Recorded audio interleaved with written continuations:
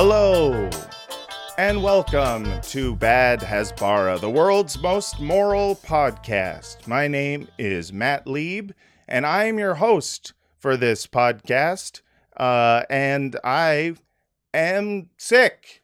I think I have strep throat.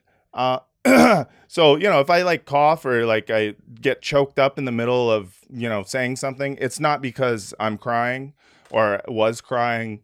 Or because I'm like a pussy or whatever. No, I'm super tough. Everyone knows that.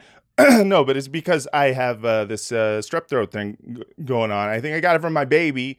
My baby's in daycare, and so my baby comes back with new diseases every week. Every week I got a new disease. Every week I'm sicker than last week. This week is strep throat week, so we're having fun. I'm having strep throat. If you want to support my baby and this podcast is my baby, but I have a physical baby as well. Once again, a reminder to everyone out there that we now have our own Patreon. That is patreon.com/badhasbara. You can sign up and you will get episodes of this show like you would, on any Patreon, but you'll also get the occasional bonus episodes. I do a lot of interviews with people. They happen at random times, and I take what I can get, and I'm going to start just throwing them up on the Patreon. But yeah, if in general you just want to support this, because we are also a demonetized podcast, because, I won't say it's because of the subject matter. It sort of is, but a lot of it is that I do copyright infringement quite regularly. Because I'm about that life. So join us at the Patreon, patreon.com/badhasbara. Also, people have been asking, they're like, hey, I want to give you some money, but I don't want to do a super chat, and I don't want to sign up for a Patreon. At this point, the closest I can give you to, have you be able to give me money is I have a PayPal. So just PayPal me then, I guess. I don't know why you wouldn't want to do the other things. I guess the super chat I can kind of see. They take forever giving that money, but yeah, PayPal me, sure, why not? I like money, I'll take it. I don't fucking care. So do that. And finally, a reminder to everyone out there: if you are in the Sacramento area, I will be at the Punchline in Sacramento Sunday, March 17th at 7 p.m. I am co-headlining with my beautiful wife, Francesca Fiorentini. We are going to be at the Sacramento Punchline, March 17th, 7 p.m. Please get your tickets. There will be a ticket link in the bio. You can click it. You can buy tickets. If you're not around and you're like, oh, but I have friends who like comedy, tell them, please. I would love for your friends to come see me, especially if you don't tell them what I talk about or what I do, because that'd be funny for me to watch the look in their face when I criticize Israel. I only do that for a little portion of the set, but still a sizable one. Anyways, please come to that. Okay, it's time to pod. It's time to introduce the world's most moral guest. This week we have the great stand-up comedian, personal homie of mine. We both were Bay Area comics, and now we're here. We started at the bottom, and now I'm sort of middle bottom, and he's pretty close to the top. It's pretty sick. Ladies and gentlemen, everyone else, welcome Sammy Obeid. You're muted. You got to unmute your mic. You see under your name, on your, there we go. Oh, you clearly don't have a producer for this show. No, I'm doing the whole thing. Usually they do that for you. They unmute the mic, and I know. They do that on Francesca's pod. Have you been on Francesca's pod? Francesca's got a very professional pod. Francesca has a producer, has people making clippies and stuff. Oh, I got one guy, Adam Levin. He makes some clips. And I got a guy who moderates the subreddit, but I have yet to make enough money to hire a guy to unmute the mics for me. I'm still, like I said, I'm in the middle now, Sammy. I'm not quite at the top. I'm not at Francesca level yet. Well, talk to her. Maybe get some feedback, some notes. Because honestly, the set in the background's a little cluttered. This is the same set. This is Okay. her set. I just changed the color scheme, except for one light bulb is no longer responding to the voice command. It's the Wi-Fi don't work on one of the light bulbs. One of your headphones is higher than the other. Yeah, Is you that's just because I'm cocking my head a little bit and the camera is at a weird angle. All right, okay? Okay. All Mr. right. Perfect. I'm What just- happened to you, dude? I did Well, Francesca Spot, and I saw how our real shows run. That's what happened. You used to, you and I, we used to just sleep on floors, just doing stand-up did. comedy We did. all over the world. And now you're, Sammy, I have to say, I have been watching your clips and whatnot online for a long time, and just, I feel like I can't even clock when exactly it went from like good presence to holy shit, this guy is blowing up. But I feel like you're kind of blew up. Yeah, well, it's gradual. It comes in waves. Yeah. There's many plateaus along the way. Yeah, and I would, I was there for some of them, and I wanted to talk to you. You were there for all of them, actually. I was there for all of them. I actually was responsible for at least 10 of the plateaus. I kept reporting, your accounts to the ADL, trying to get you taken off. But I wanted to talk about that specifically because I do remember a time, like when I've talked to a few people who have said, and I'm not, gonna try to like suck your dick too much, bro. But if I'm being earnest, people have asked me like, what are some, like people who, in this time of everything that's going on that you really admire? And I've said one of them is you, Sammy. And the reason I admire you, the other one is Michael Rappaport. Well, Michael is he's just crushing it on social media. I like to, both sides. I want to hear both sides. I want to hear from the victims and the victimizers. So someone's got to be unbiased. But one of the reasons I say you is because of the fact that I have seen you talk about, you talk about all sorts of shit in your act. You're not, you were never inherently a political, or you were never like, hey, I'm a political comic. You were Right. From jump, like someone who I considered someone who did like kind of everything from family stuff to math. You're a big math guy, which I loved. And I would watch that, I think due to the fact that you are a Palestinian human being who's a comedian, you are eventually going to do some jokes about how you are Palestinian and do them in your very Sammy Obeid way. And I would watch how you would get fucking brigaded by like Zionists. You had your TikTok account like completely banned and wiped, right? Yeah. So by the Chinese Zionist enterprise. Yeah, their powers combined, and you cannot even dance about Palestine anymore. But like, are you back on TikTok? Yeah, back on TikTok. It actually, and I still don't have as many followers as I did when I got banned 3 years ago now. Crazy. Yeah. So I joined. I realized they weren't going to give me the account back, and so after 3 months, I got a new handle. Yeah. And it took me 1 year to get to 10,000 followers. Jeez. After losing 250,000. Oh my God. And it's like, it's shit like that I think any comedian or anyone who's in fucking any industry, when you face like a consequence like that, you wonder like, is this fucking worth it? Like at some point you do make the calculation of like, maybe I should just not talk about this shit. Cause I don't know if there's certainly not a career upside to it. But you wonder, like, if no one even sees it, I'm just destroying my career for no reason. And I think it would have been perfectly reasonable for you to be like, fuck this. I'm not fucking talking about this shit. It's not worth it to fucking, upend all of my hard work for this. But instead of doing that, you were like, no, fuck it. I'm just going to rebuild. Which is, I feel like, not to be funny, but that's like kind of a Palestinian trait, is to have your shit bombed by Zionists and then be like, well, I'm going to rebuild it. Yeah. It's fucking cool. It's very badass. So just letting you know. Yeah. Thank you. And might I say, super fun getting banned and doing it all over again.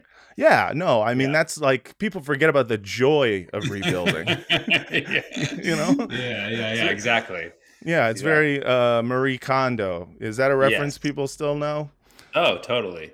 I don't know. I haven't left my house since 2020. I'm just watching repeats stuff. But it's very cool, and I want to play some of your clips and talk about some things that I think are relevant to this podcast, it being an Israel-Palestine podcast. But first, I want to hear from you more about like your life. Like, who are you? Like, tell our listeners like who the real Sammy Obeid is. Well, that's one thing that I never do on stage, in person, or with anybody that I know or trust. That's good. If there's one thing that I keep to myself, it's me. Yeah. You got to hide that from people. Yes. I'll talk about literally anything but the real me. Yeah. Fair enough. No. Yeah, I'm a pretty simple. Well, I'm a simple but complex guy. I'm into like astrology and stuff like that. So the moment I start talking about the things that I'm into, people start to lose interest. So I'm now even more interested. What's your sign, bro? I'm an Aquarius. Oh shit! I don't know anything about that. But what's your moon in? My moon's a Taurus. Oh, I'm a Taurus. Yeah, I knew that. You knew that? How? I know. I keep track of people's signs. Oh, okay. Yeah. That's nice. I keep it in a book. Like a list? Yeah, just to know how to treat people. Oh, all right. How do you treat a Taurus? Sternly. Yeah. You got to treat me sternly. Yeah. I got like a big, I would say like I've got a big hide. And I'm stubborn, and you can whip the shit out of me, and I'll still forgive you. Yeah. That's exactly how you do it. Yeah. No, of course. But you're a Palestinian American. Are you from San Jose originally? Is that where you grew up? I was born in Oakland. I grew up in Oakland, in the East Bay, Berkeley, Fremont. I grew up in the East Bay pretty much my whole life, except for living in Los Angeles for 12 soul crushing years. I've been pretty much a Bay Area guy. Yeah. And that's where I met you doing stand up in the Bay, and you right. You were someone who did something that at the time I was like, well, you'll go down in history for this. And you were wrong. And I was wrong. Well, it was impressive. I mean, now you may go down in history for being the first comedian ever killed by a drone. But you did stand up for how many consecutive days did you do stand up? Well, it's 1001, but it is actually 1002. People don't know about that extra one that I did. Yeah. Nice. Well, I did 1001. The last night was at Punchline in SF.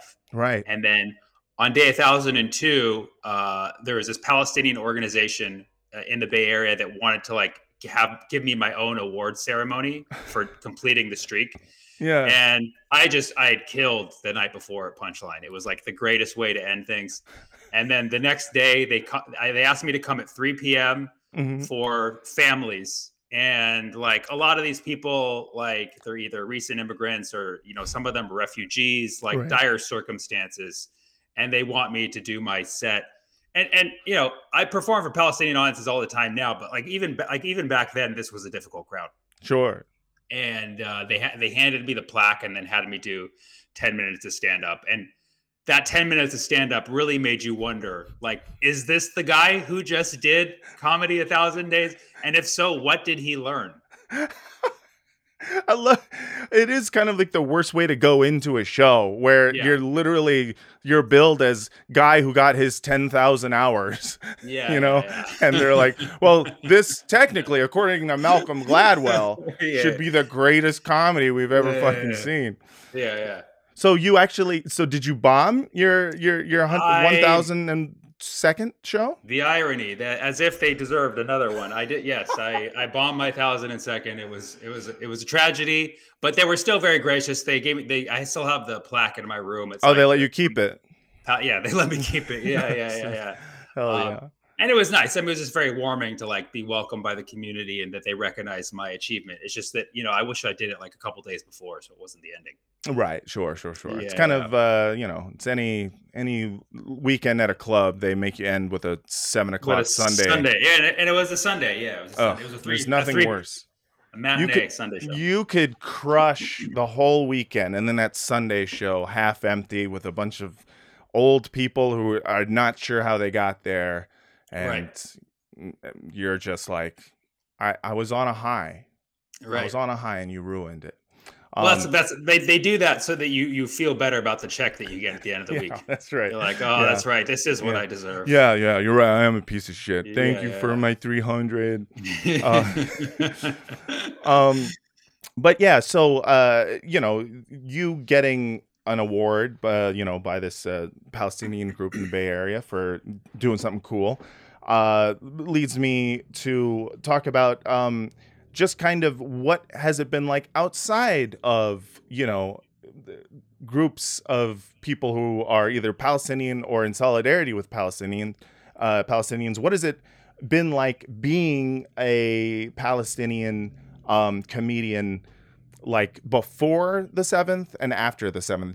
Did you notice like a difference in either the way people received the material or in the attacks or any of those things? Yeah.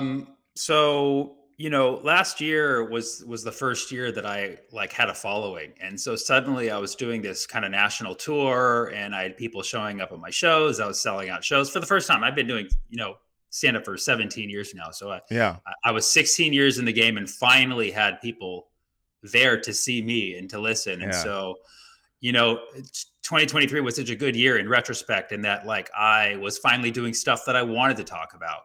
I was going beyond math and Israel Palestine. I was like talking about me, and I was making like subtle political commentary on the nuances of life. Yeah. And I was like, finally, like I'm free. I finally get to do my jokes about being an Aquarius. Yes, exactly. Yeah. Exactly. And then October 7th happens, and I was like, shit, I'm Palestinian again. Yeah. And so the first few weeks of after everything, basically like October 7th through beginning of November, turnout out of my shows was really low. A lot of people bought tickets and were just too depressed to come out. Sure. Some people bought tickets and realized that I was Palestinian. Hey, did we buy tickets to see Hamas at Yuck Yucks? What the fuck? Damn. So there was a lot of no-shows in those first few weeks. But I mean, a lot of people had a legitimate reason. Like I remember I did 2 shows in Chicago right after the young boy was stabbed by his landlord. Right. And so there was Muslim people who were like emailing saying like, I can't come. Like there was a hate crime recently. Like I just don't want to go outside.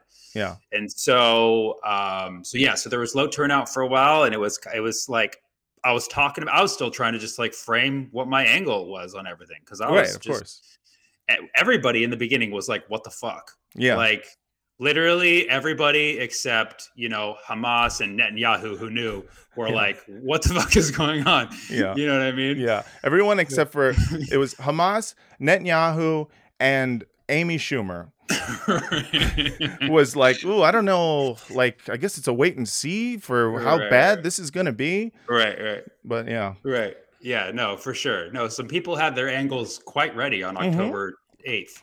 Yeah. I was shocked at all these well-formed opinions on October 8th. Yeah. So I did what I normally do when something crazy happens. I kind of just stay quiet for a few days because I didn't know what the fuck was going on. And as somebody who'd been advocating for free Palestine for years and years, and then you see this brutal Hamas attack, and like, not the first thing, I'm not going to come. I mean, and a lot of people I know did this. They were just like, yeah, this is what you fucking get. I was like, I'm not doing that right now. Right.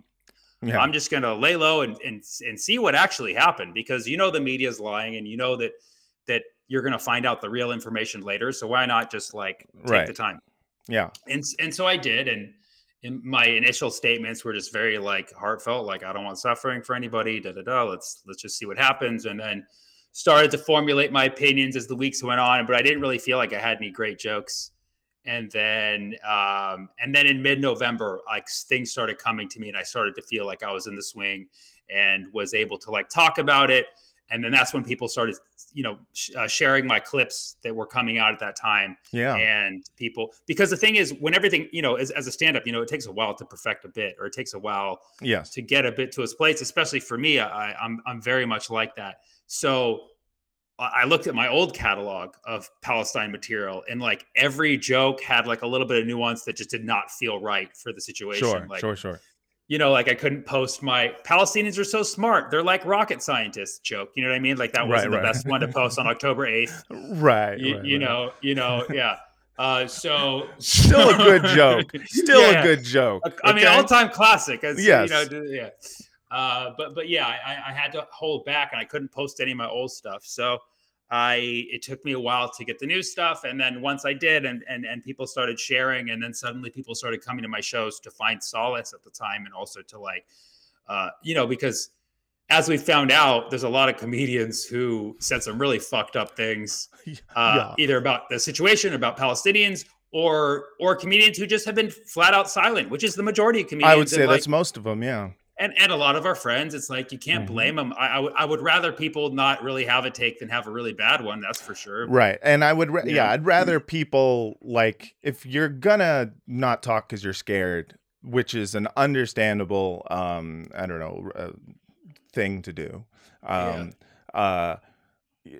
think that's preferred rather than kind of just doing something that is forced and is going to get you regretting that you said anything at all. I'd rather people, if you need the time, take the time. Totally. Absolutely. Although at this point, I would much rather all the silent people actually say something. That was early. I would love it. Yeah, I know. I would love it. I mean, even if it's not in your stand-up, like just to say something about it. But I don't hold it against anybody, because I would lose way too many friends. Right. I know. Yeah.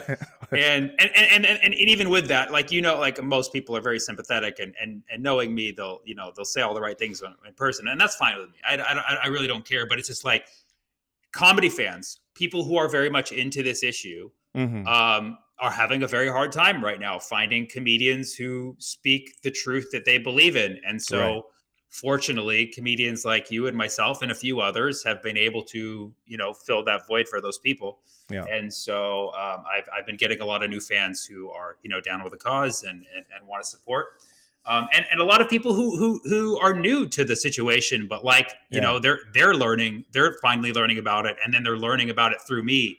And that's something that I've been doing a lot of my career, that I find very gratifying, because people are always like, oh, what a joke is going to help. Like, actually they do. Actually, they help more than most things. Yeah. I mean, the way, maybe cutting funding and stop bombing first, but I would say that helps more. Yeah, that would say that helps. You didn't say jokes help more than that. You're still right. Right. But I agree. I found that the help in the joke is not so much like the satire will change the world thing, or like a joke can change someone's perspective necessarily, but it's more in that, especially in a time when voices who are critical of the status quo are either silenced or just not readily available in any mainstream capacity. It's very helpful for people to hear this stuff so that they know they're not going crazy. My experience has been kind of similar, and I want to ask you about yours, but what I get is that makes me feel very grateful is people who will be like, to paraphrase, some people will straight up say like, bro, thank you for, being an anti-Zionist Jew. I was starting to feel myself going pretty down the rabbit hole of being an anti-Semite.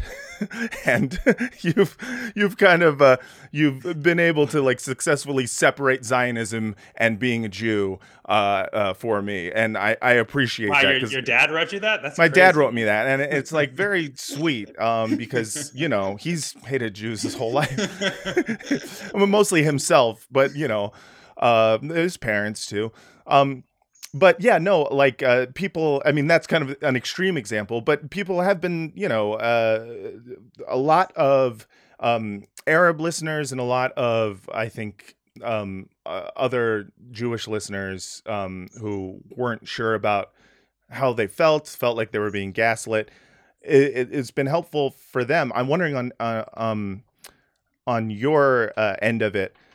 Are you hearing from a lot of like Jewish fans who are just like, thank you for humanizing Palestinians for me? Because Of course, yeah. I have a lot of Jewish fans, both anti-Zionist and Zionist. I have Zionist Jewish fans. I have a lot of Zionist Jewish fans.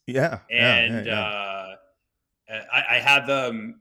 I would say the bulk of them, 90% of them, were fans from before all of this. Like, I don't think I've been accumulating Zionist fans. I was going to say, recently, but I've been maintaining a lot of Zionist friends and fans. Yeah, and I've lost a shit ton as well. Yeah, but I can imagine. Maintained.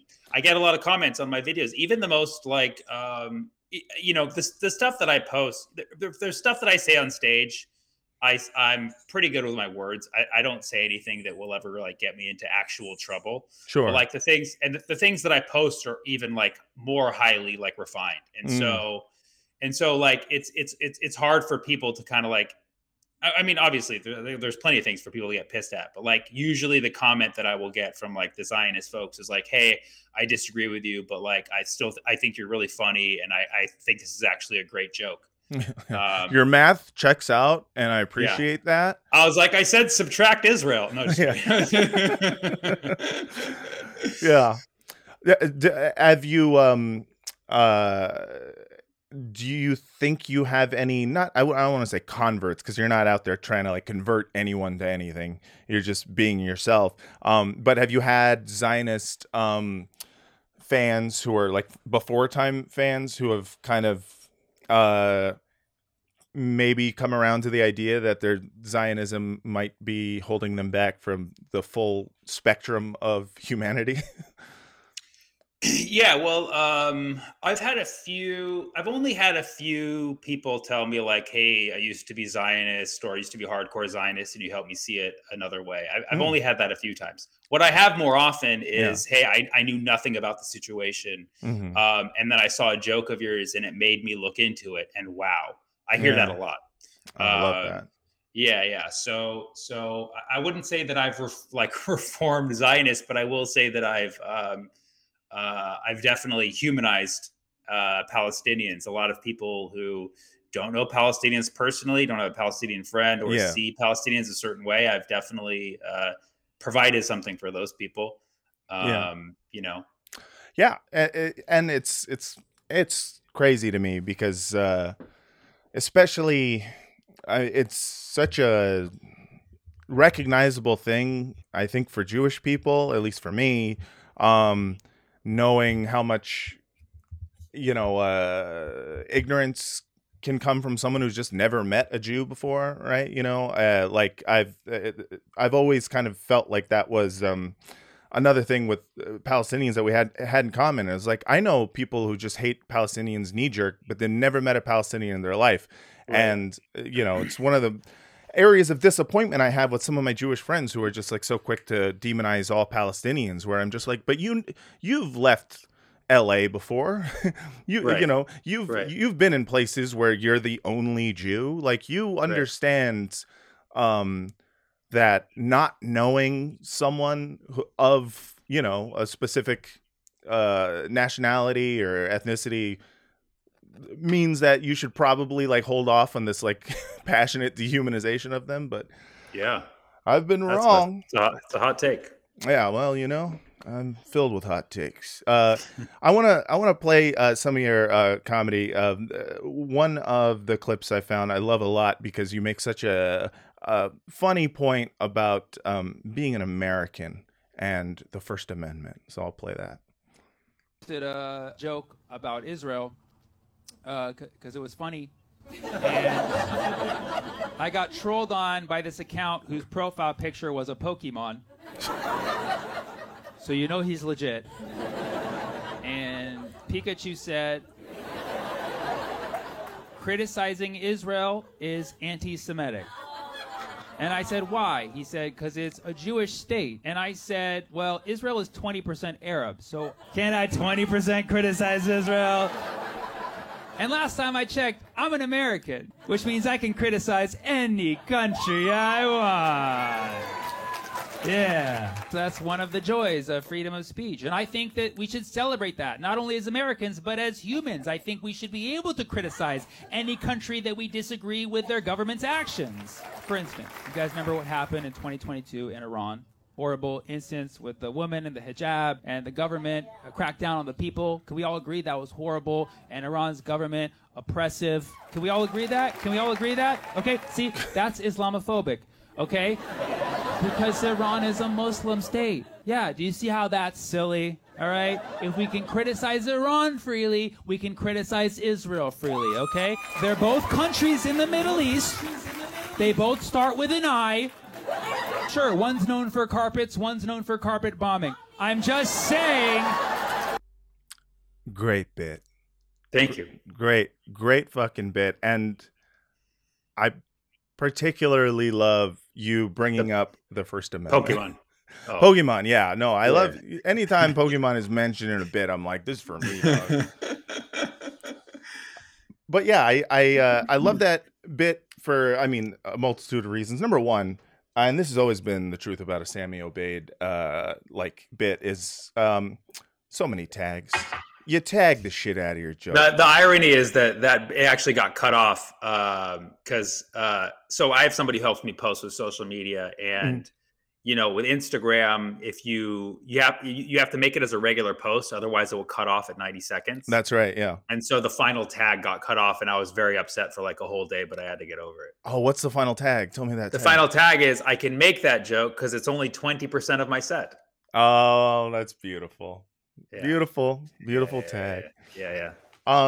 Yeah, no, and I think one of the points you make there is this is America, and I can criticize any country I want, and I feel like that is something that I see lost completely in the I don't know, discourse or whatever. Whenever you know, as highly politicized as Israel is, there seems to be a general consensus from both like the free speech right-wing fuckos and you know, like any liberal out there, that like when it comes to criticizing any other country, you know, it's fair game and it's expected and it's part of like living in a free society.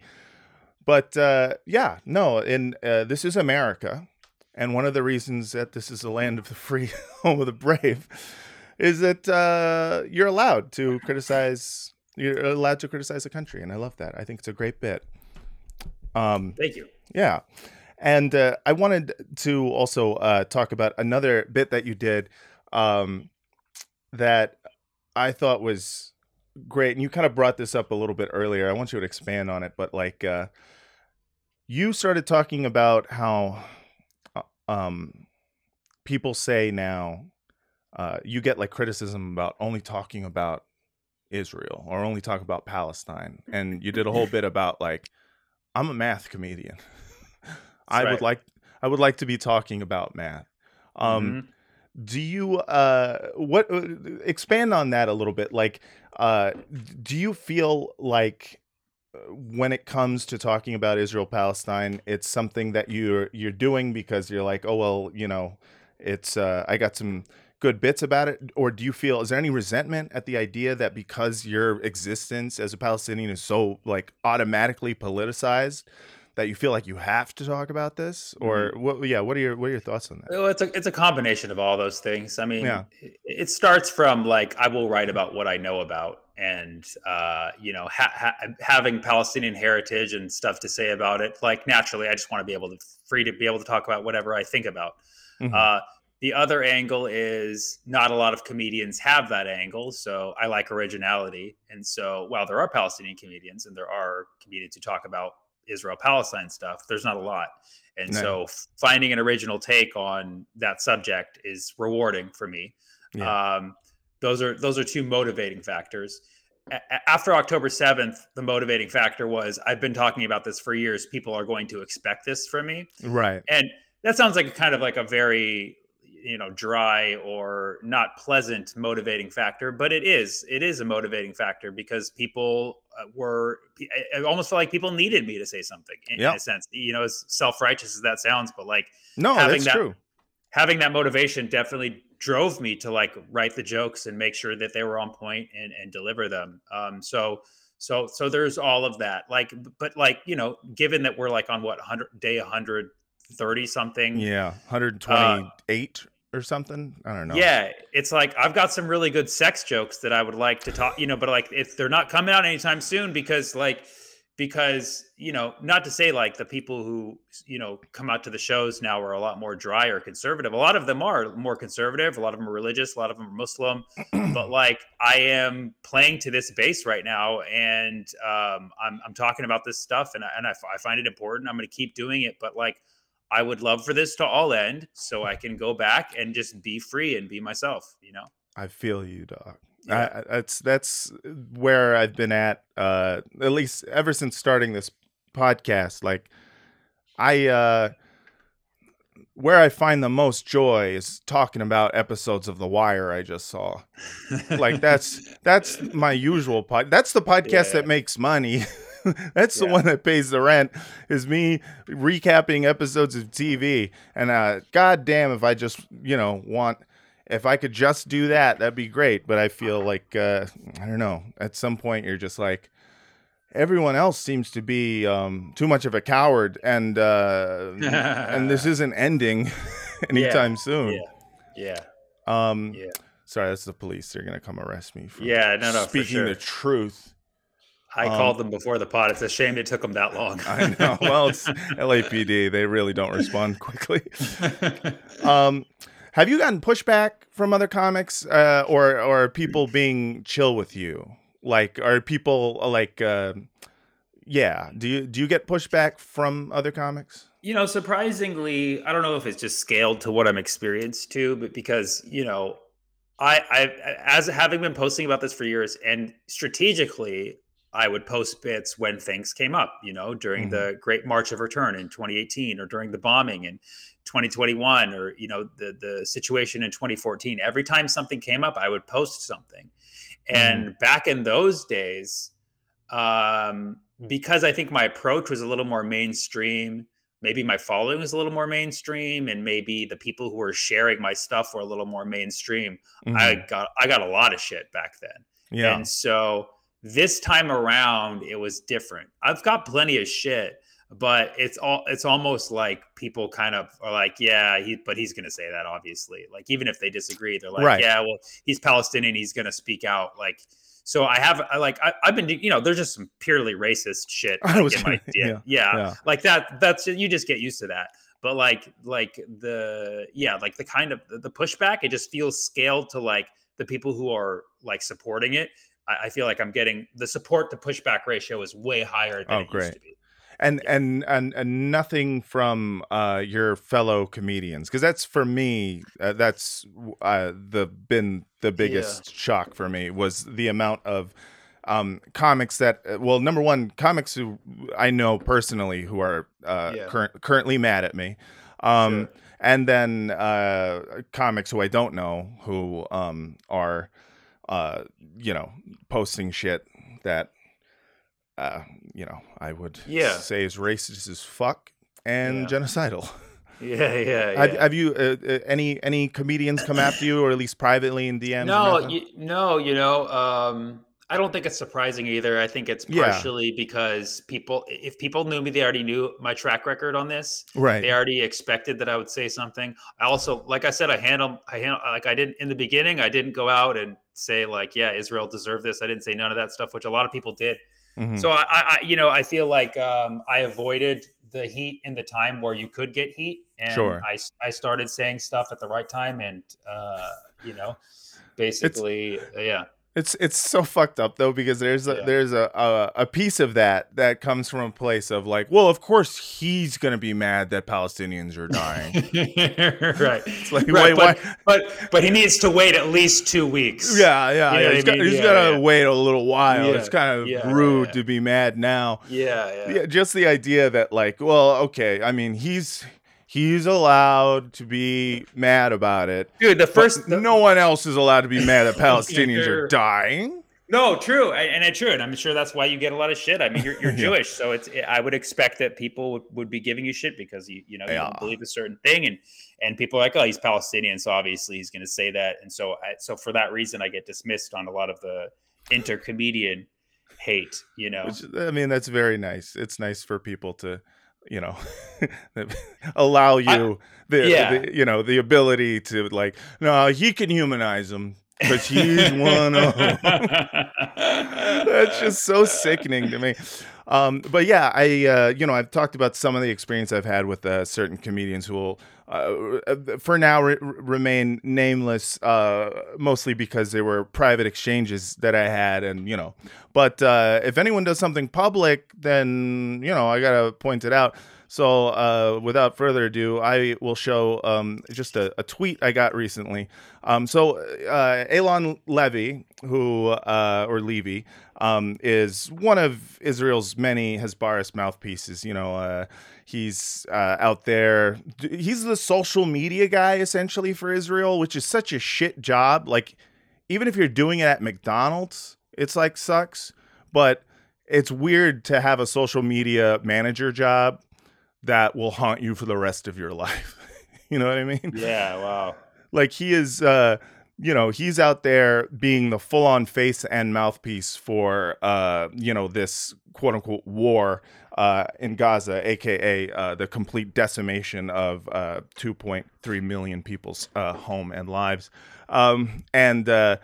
Yesterday, during the Super Bowl, Israel started bombing Rafah. Where right now I think it is 1.2 million people have fled from the north of Gaza to the south of Gaza, which is where Rafah is. They fled there, with Israel telling them that this was a safe space to go to while we, fight Hamas in the tunnels or whatever. And now they have begun operations in Rafah, and there's a huge possibility of a ground invasion. While that was happening, 2 Israeli captives were rescued by Shin Bet, which is like their special services. So Elon wrote, 2 more home, 134 to go, # no one left behind. To which I pointed out, 110 hostages were released via ceasefire, and it took 120 plus days, 13,000 dead Palestinian children, and at least 5 hostages killed by the IDF for you to rescue 2. And I checked my mentions, and the first one is Michael Rappaport, you could give a fuck Clownzo. Clownzo. I'm not sure who Clownzo is, but so Michael Rappaport is either this might be the first time, or maybe he's finally or he's known about my stance on this and has kept his mouth shut for a while. But I've worked with Michael a couple of times. I featured for him at Cobb's, and I featured for him over at the Sack Punch, and he's like one of those guys who you're like, oh yeah, he's an actor who's like who sounds like a comic. So he started doing stand up. And I was always someone who was like he's not bad for someone who kind of like I respect anyone who's like trying stand up even when they're already a famous person and they're like they know they're going to fail a bunch, because it's embarrassing. It's like really, there's a lot of humility goes into being a famous person trying stand-up, because the crowd, they may like you because you're famous, but if you're not funny, you will bomb. And I imagine as a famous person, it's worse to bomb in front of people who once liked you. So I was always like, hey, good for him. He's trying and stuff like that. And yeah, ever since the 7th, this guy is lost his mind completely. And now he's finally aware that I'm out here advocating for a ceasefire. And now he's calling me a clownzo. Clownzo. What do you think clownzo means? I think you have to go inside to answer that question. Go inside where? The clown zone? Yeah. I don't think that he. I think that he might be his first time using it. I think it might be too. I think he's like. I mean, I don't. He's used to saying Dick saying Donald, and he's got a lot of Donald puns. It's bozo and clown in the same. Yeah, I think it's both those at the same time. Yeah. But yeah, so I won't say that I'm like helping my career in any way, but I don't think Michael Rappaport calling me clownzo will hurt my career too bad. No, I don't think so. I think it'll help, if anything. Yeah, that'd be great. Yeah, so it's been interesting, kind of just like seeing which comedians are talking about stuff, and what side that they have been on. And I want to say that I love, Sammy, that you're out here in these streets representing the humanity of Palestinians, and I think it's fucking cool. I think you're nice, man. I think you're a badass dude. But let's get into some headlines this week. It's time for This Week in Headlines, in which I go through some of my favorite headlines that are absolutely accurate from mainstream media outlets, telling us the news of what's going on in Gaza. First one. This is from the Associated Press. Breaking: health officials say more than 12,300 Palestinian minors have been killed in Israel's war on Hamas in Gaza. If you don't know what a minor is, there's a synonym for it. It's someone who goes deep into the ground and they collect either coal or gold, silver, various mineral deposits. You think that's what they were talking about, Sammy? For sure. I think that's what they were talking about. The unknown Palestinian coal mining industry. Yeah. I mean, they already got the tunnels. Yeah. Oh, there you go. See, putting two and two together. Yeah. So that's what I assume they're talking about. It's either that or they're talking about children. And in fact, deeper dive into this says there have been 12,300 Palestinian children who have been killed thus far, which is an insane figure. And the amount of, I think, kind of like trying to rewrite that in a way that doesn't sound so bad is horrifying and grotesque on levels that I haven't even begun to process yet. Because if I do, I think it'll make my brain explode and have an aneurysm. More headlines coming through. 5-year-old Palestinian girl found dead after being trapped in a car with dead relatives. Very tragic story that completely does not say how. How did any of that happen? Who was responsible? Why did it happen? For those of you who don't know, this happened in Gaza and there was a phone call that I think a lot of people have heard from the little girl in question who called to say that the car that she was traveling in was under attack by an Israeli tank. Everyone around her was killed. She was begging for help as the tank got closer and closer. The phone call cuts off, and then later we find out that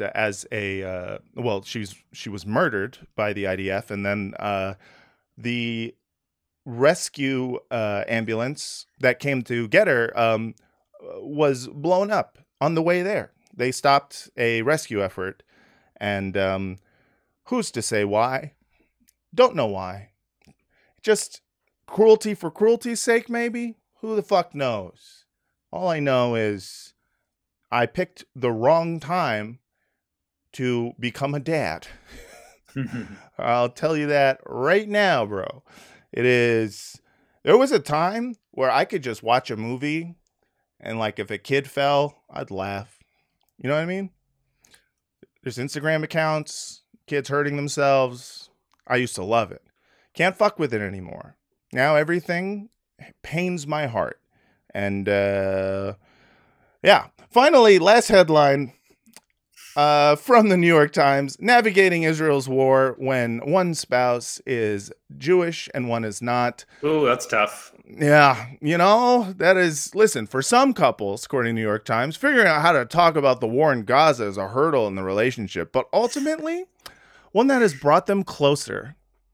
I love that. I love that. I'm glad we're focusing on like the, the love lives of people right now. Like, what's going on in the relation? I want to hear about two people who are deeply in love, struggling to like talk about stuff. I want to hear about somebody who got divorced over this. Dude, that's coming. Yeah. The amount of Gaza divorces that we're going to see, and they're going to come from all sides. The most obvious one to me is people who are like, oh, I didn't know I was married to a sociopath. I'm going to have to divorce. The other one is going to be, I didn't know I was married to an anti-Semite.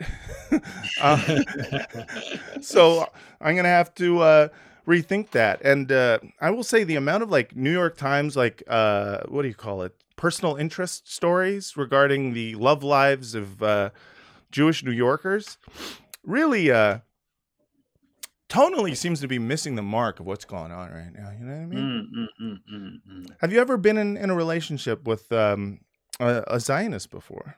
Someone who was like openly Zionist? Not that I know of.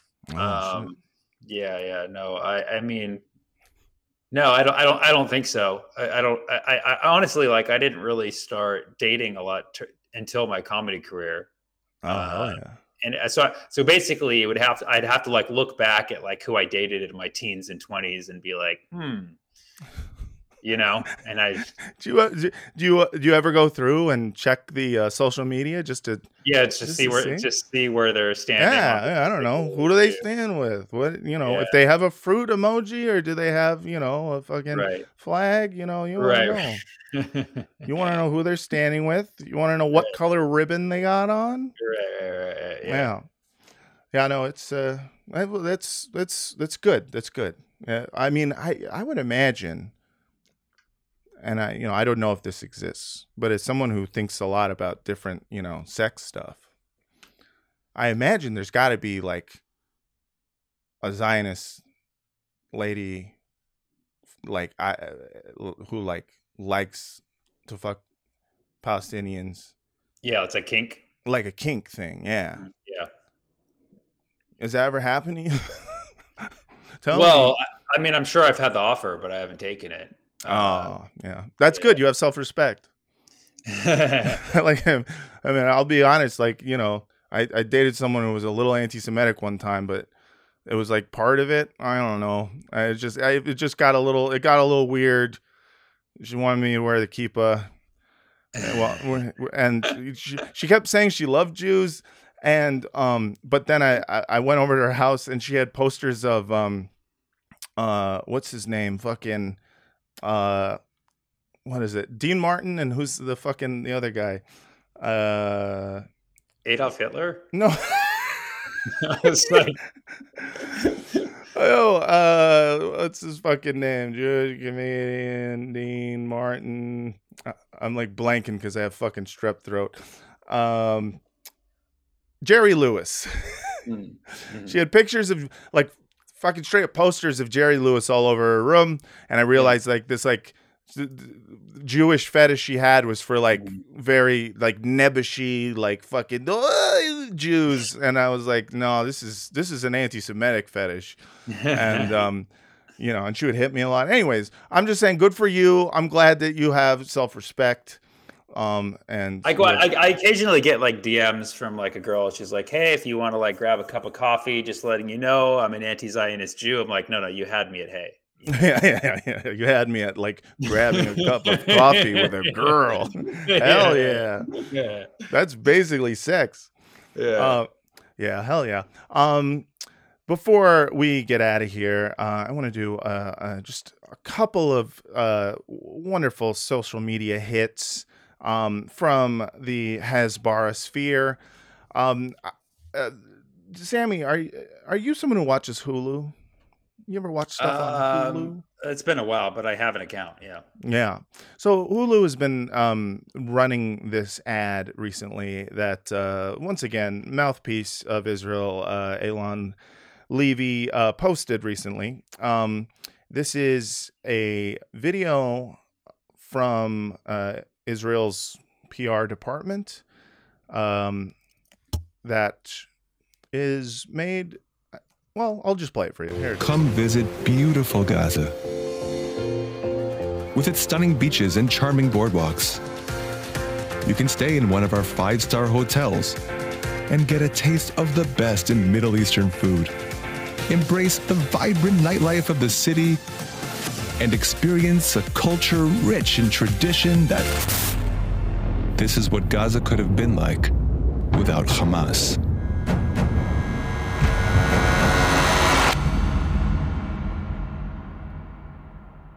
So, for those of you who are listening at home and didn't have the pleasure of being able to view this wonderful ad that happened in between episodes of, It's Always Sunny in Philadelphia or whatever the fuck you're watching on there. The ad, plays a lot like a travel fucking, the tourist board of Gaza. Come visit Gaza. And if you probably didn't notice upon first watch, all those images were AI. Did you notice that, Sammy? Yeah. Yeah, it is. You gotta be impressed with the commitment Israel has to not using any Arab labor that if they can help it. You know what I mean? They're just right. No. We can make AI can make guys for us to hate. I think we figured out who posted the Taylor Swift images. Yeah, I know. Seriously. It is very similar. It's but those are good though. I didn't see them, but it's wrong. I'll say that. No, for sure. It's wrong. For sure. It's wrong. But yeah, that was, it just that's fucking crazy to me because the entire refrain of this is what Gaza could have been like. If only. It's the classic, this could have been us. Yeah. This could be us, but be you us. Playing. But you playing with fire. Yeah. This could be us, but you Hamas. Yeah. that's the new meme. I love it. This could be us, but you Hamas. It is. It's just it's such a sickening thing that they've been doing. This idea of why didn't Gaza turn into this flourishing? It's a beach. It's a beach city. It's got Middle Eastern food. It could have been all these things if only it wasn't for Hamas. Which, if you want to get into the history of the Hasbara, there is the idea that Gaza was a sovereign entity because of the pullout of the Israeli settlements in 2006. Yeah, it's not an occupation, Matt. It's pulled out in 2005. Exactly. Because they pulled out. It's not an occupation. And, then they elected Hamas, and then Hamas, because of the election of Hamas, now, and they voted for Hamas. They all voted for Hamas. Democratically, all of them. Mm-hmm, all of them individually and in perpetuity, progeny included, voted for Hamas. Mm-hmm. And this idea that in one aspect, they're right. They're like, if it wasn't for Hamas, it wouldn't have been this way. Now, it would have been this way either, no matter who they had elected, had it been, Fatah, or, fucking any branch of the Palestinian Authority or whatever party. But, part of the Hasbara has also been the idea that because Hamas was elected, they went in there and they just started doing a civil war, and they started killing Fatah and anyone affiliated with the PA. Not actually what happened. What actually happened was Israel did not accept the results of a democratic election of Hamas. And instead, what they did was they and the United States colluded to do a coup d'etat and install their hand-chosen leaders, I think through Fatah. And then Hamas said nah, and then there was fighting. And then with Hamas coming out the winner, they decided to do a full-on siege and blockade. So they are blockaded from air, land, and sea. No one goes in, no one goes out without a permit. And it's been a siege. So really, it's fun to watch the same propaganda over and over again, and everyone is just supposed to never learn about these subjects ever. Right. But I like how they're always like, it's not an occupation, like as if total blockade and siege sounds better. Right. Yeah. It's a siege. They are a free caged people. Okay? Yeah. Right. Exactly. It's like, have you ever had a cage-free egg? It's like that. But yes, it's true. Eggs are caged by their own shell. Right. But that's natural. Basically, it's organic, but not cage-free. Basically. Right. Exactly. It's organic. It's free range. It's free range, but not cage-free. Exactly. Yeah. I mean, listen, you can parse this any way you want. All I'm saying is they could have done anything with the amount of food and money we let in there. But they you know what they did? They built terror tunnels. And by terror tunnels, I mean they built tunnels in order to actually smuggle enough goods in there to feed their population. Yeah. It's a lot of fun. It's it's great. Before we get out of here, just a few final thoughts. I wanted to talk to you about our previous manager. If you have a minute. We both were represented by the same person, and I think we both were eventually dropped by that person. Well, before I get into that, have you faced any consequences from management or from are you represented? Do you have? I'm not repped, so I'm also just kind of at liberty to do and say whatever at this point. Oh, that's amazing. I mean, that's both good and also insane. Because you are a incredibly successly comedian who propped themselves up, and usually people are chomping at the bit to at the very least leech. It's like it's nice to be leeched from, because that you feel good when you're like, oh, this person is they think I'm special enough to leech off of. You know what I mean? Even if they're not going to help you, nice. It's like, it's nice when there's a guy and he's got a business card and he's just like, I'm just going to suck a little bit of your blood. You're like, it's nice to be wanted by a man in a suit, for sure. 100%. But at one point, we were both repped. And did you, now, my experience with this manager, who will not be named, is I don't know if he was somebody who dropped me necessarily because of Zionism / anti-Zionism. Did you get any sense whatsoever that was involved in his decision not to continue working with you? No, I don't think so. I think it was just you. I think the problem was you. It's always been you. Nice try, Matt. But yeah, no. I mean, the thing is I believe, because my approach has never explicitly been anti-Zionist. Sure. I've never been. I've never been as harsh with my words as you, and namely, and many other people. Like I being Palestinian, I'm also like kind of limited to, Right. playing within a certain tone in order to remain, beloved and endeared. Uh-huh.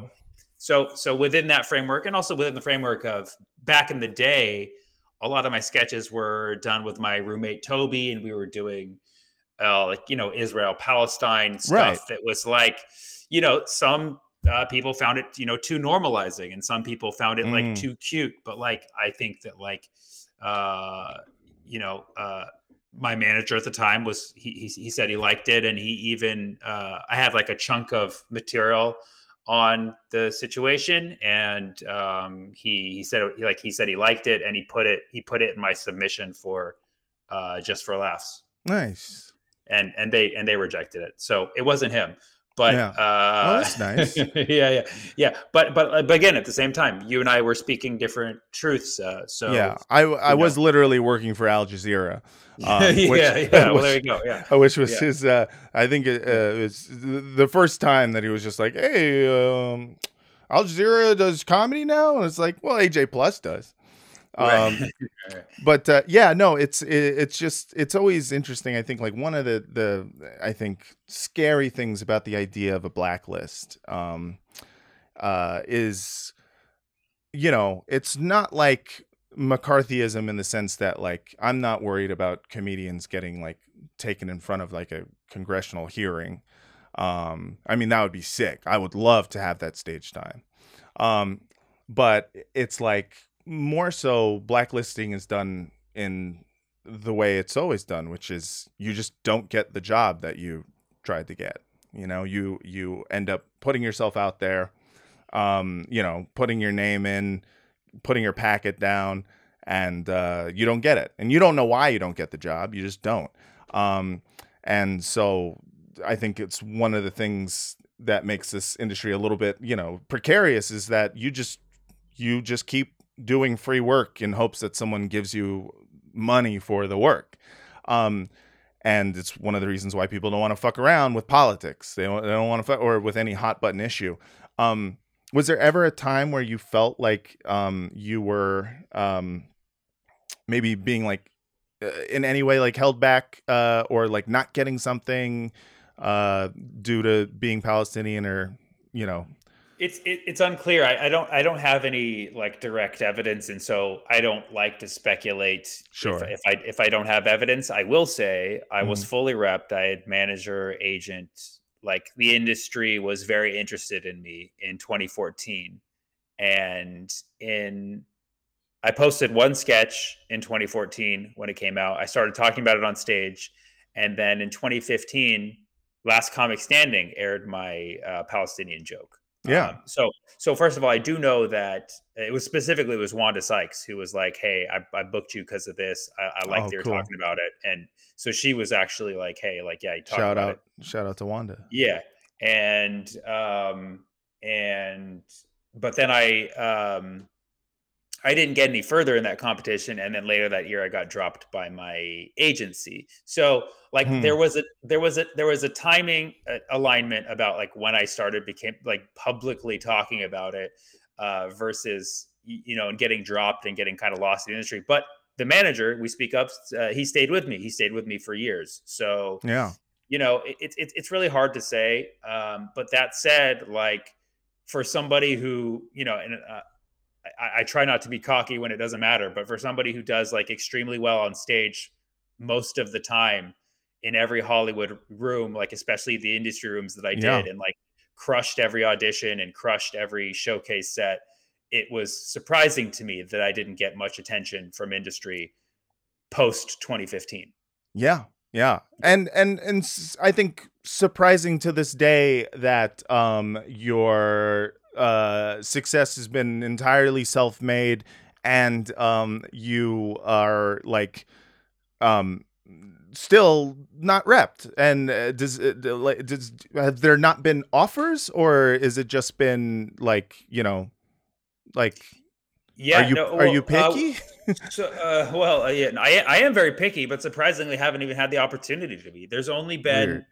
I've only been, I believe when it comes to management, I've only had 2 offers. The one that we speak of, and this was when everything was buzzing for me. Like I got Conan, I'd finished my 1,000 days. It was Yeah. like, it would be a mistake not to rep me. And at that time, like a lot of other people were interested, but he got me. And then I got with an agency and everything like that. And then kind of got like lost from the graces of industry. And the manager we speak of, we had parting ways during COVID. So it's like everything was falling apart. So like that kind of made sense. But I had a Netflix credit, and then like, I did the Zoom stuff a lot. So I had a kind of this presence during COVID. And then a manager approached me the following year in 2021 because of a reference from a friend, and very, very sweet man. He kind of an old school guy. He repped a lot of people like in the 90s. Yeah. And he believed in me a lot. He like very old school. I love it. He needed an update on like how things were. Yeah. But how do I contact you if I don't know your address? Seriously, he's like, let me call up. I'm like, no, you can just email. Like it was a lot of that. Yeah. But he was a very sweet guy, and he believed in me, and he also really supported the Palestinian angle. And he was wonderful. He was a Jewish man. He was very, very supportive of the Palestinian angle. So I was like, dude. I was like, I fuck with this guy. Like, if he believes in me, he likes what I do. Like, I'm gonna find. And it ended up not working out over some business stuff later on, but we were kind of working together for like a year, and then since then, like nothing, nobody. I have a college agent who I've been with for years. Yeah. Because they like diversity. But like, how much colleges love those Palestinians. They're always right. We have to keep kicking their groups off of campus. We have a booking for you at Harvard. So basically, yeah. So really, like nobody else has approached me. Like not even once. Well, I know that this podcast is listened to by tons of managers and agents. Yeah. They watch it to get mad and potentially find talent. They mostly just watch it to see who they're going to blacklist. No, but listen, I just think it's insane because you've consistently been one of the funniest people from the jump. I mean, I don't think I knew you when you were not funny. I'm sure you were not funny at some point. Oh, for sure. But you're an immense talent. And listen, if I, it's like, this is why I wish the Jews did run the media, because then I would run the media, and then I would be helping. I'd be doing all sorts of like cool shit. I appreciate it. So just know that, like, if I ever had the power, I'd help me first. And you like probably third though, dog. Probably third. You got a wife and kids, man. Yeah, that's why I said third. It'd be me, my wife, and then you, and then my kid. And then your kid, yeah. Thank you. Well, she doesn't contribute to shit, so. Right. Sammy, I want to thank you so much for coming on and talking about this shit with me. My pleasure. Really appreciate it. And I just want to point out once again, Sammy, where can people find you? Where can people get your stand-up clips, and where can they see you perform? I'm on all the socials at Sammy Obeid, except TikTok, because I had to make a new handle at Sammy Obeid them. But go to Google. You can put in Sammy O. It usually autofills the rest, so you don't have to spell my name. And I'm doing a nationwide and international tour, so you can catch me pretty much everywhere this year. If a city's big, I'll hit it twice or 3 times in a year. Coming up next, I got DC, Pittsburgh, some Hawaii dates, New York, Jersey. You name it, everywhere, basically. So check it out on my website, sammyko.com. Just Google Sammy Obeid. You'll see me. Google Sammy Obeid.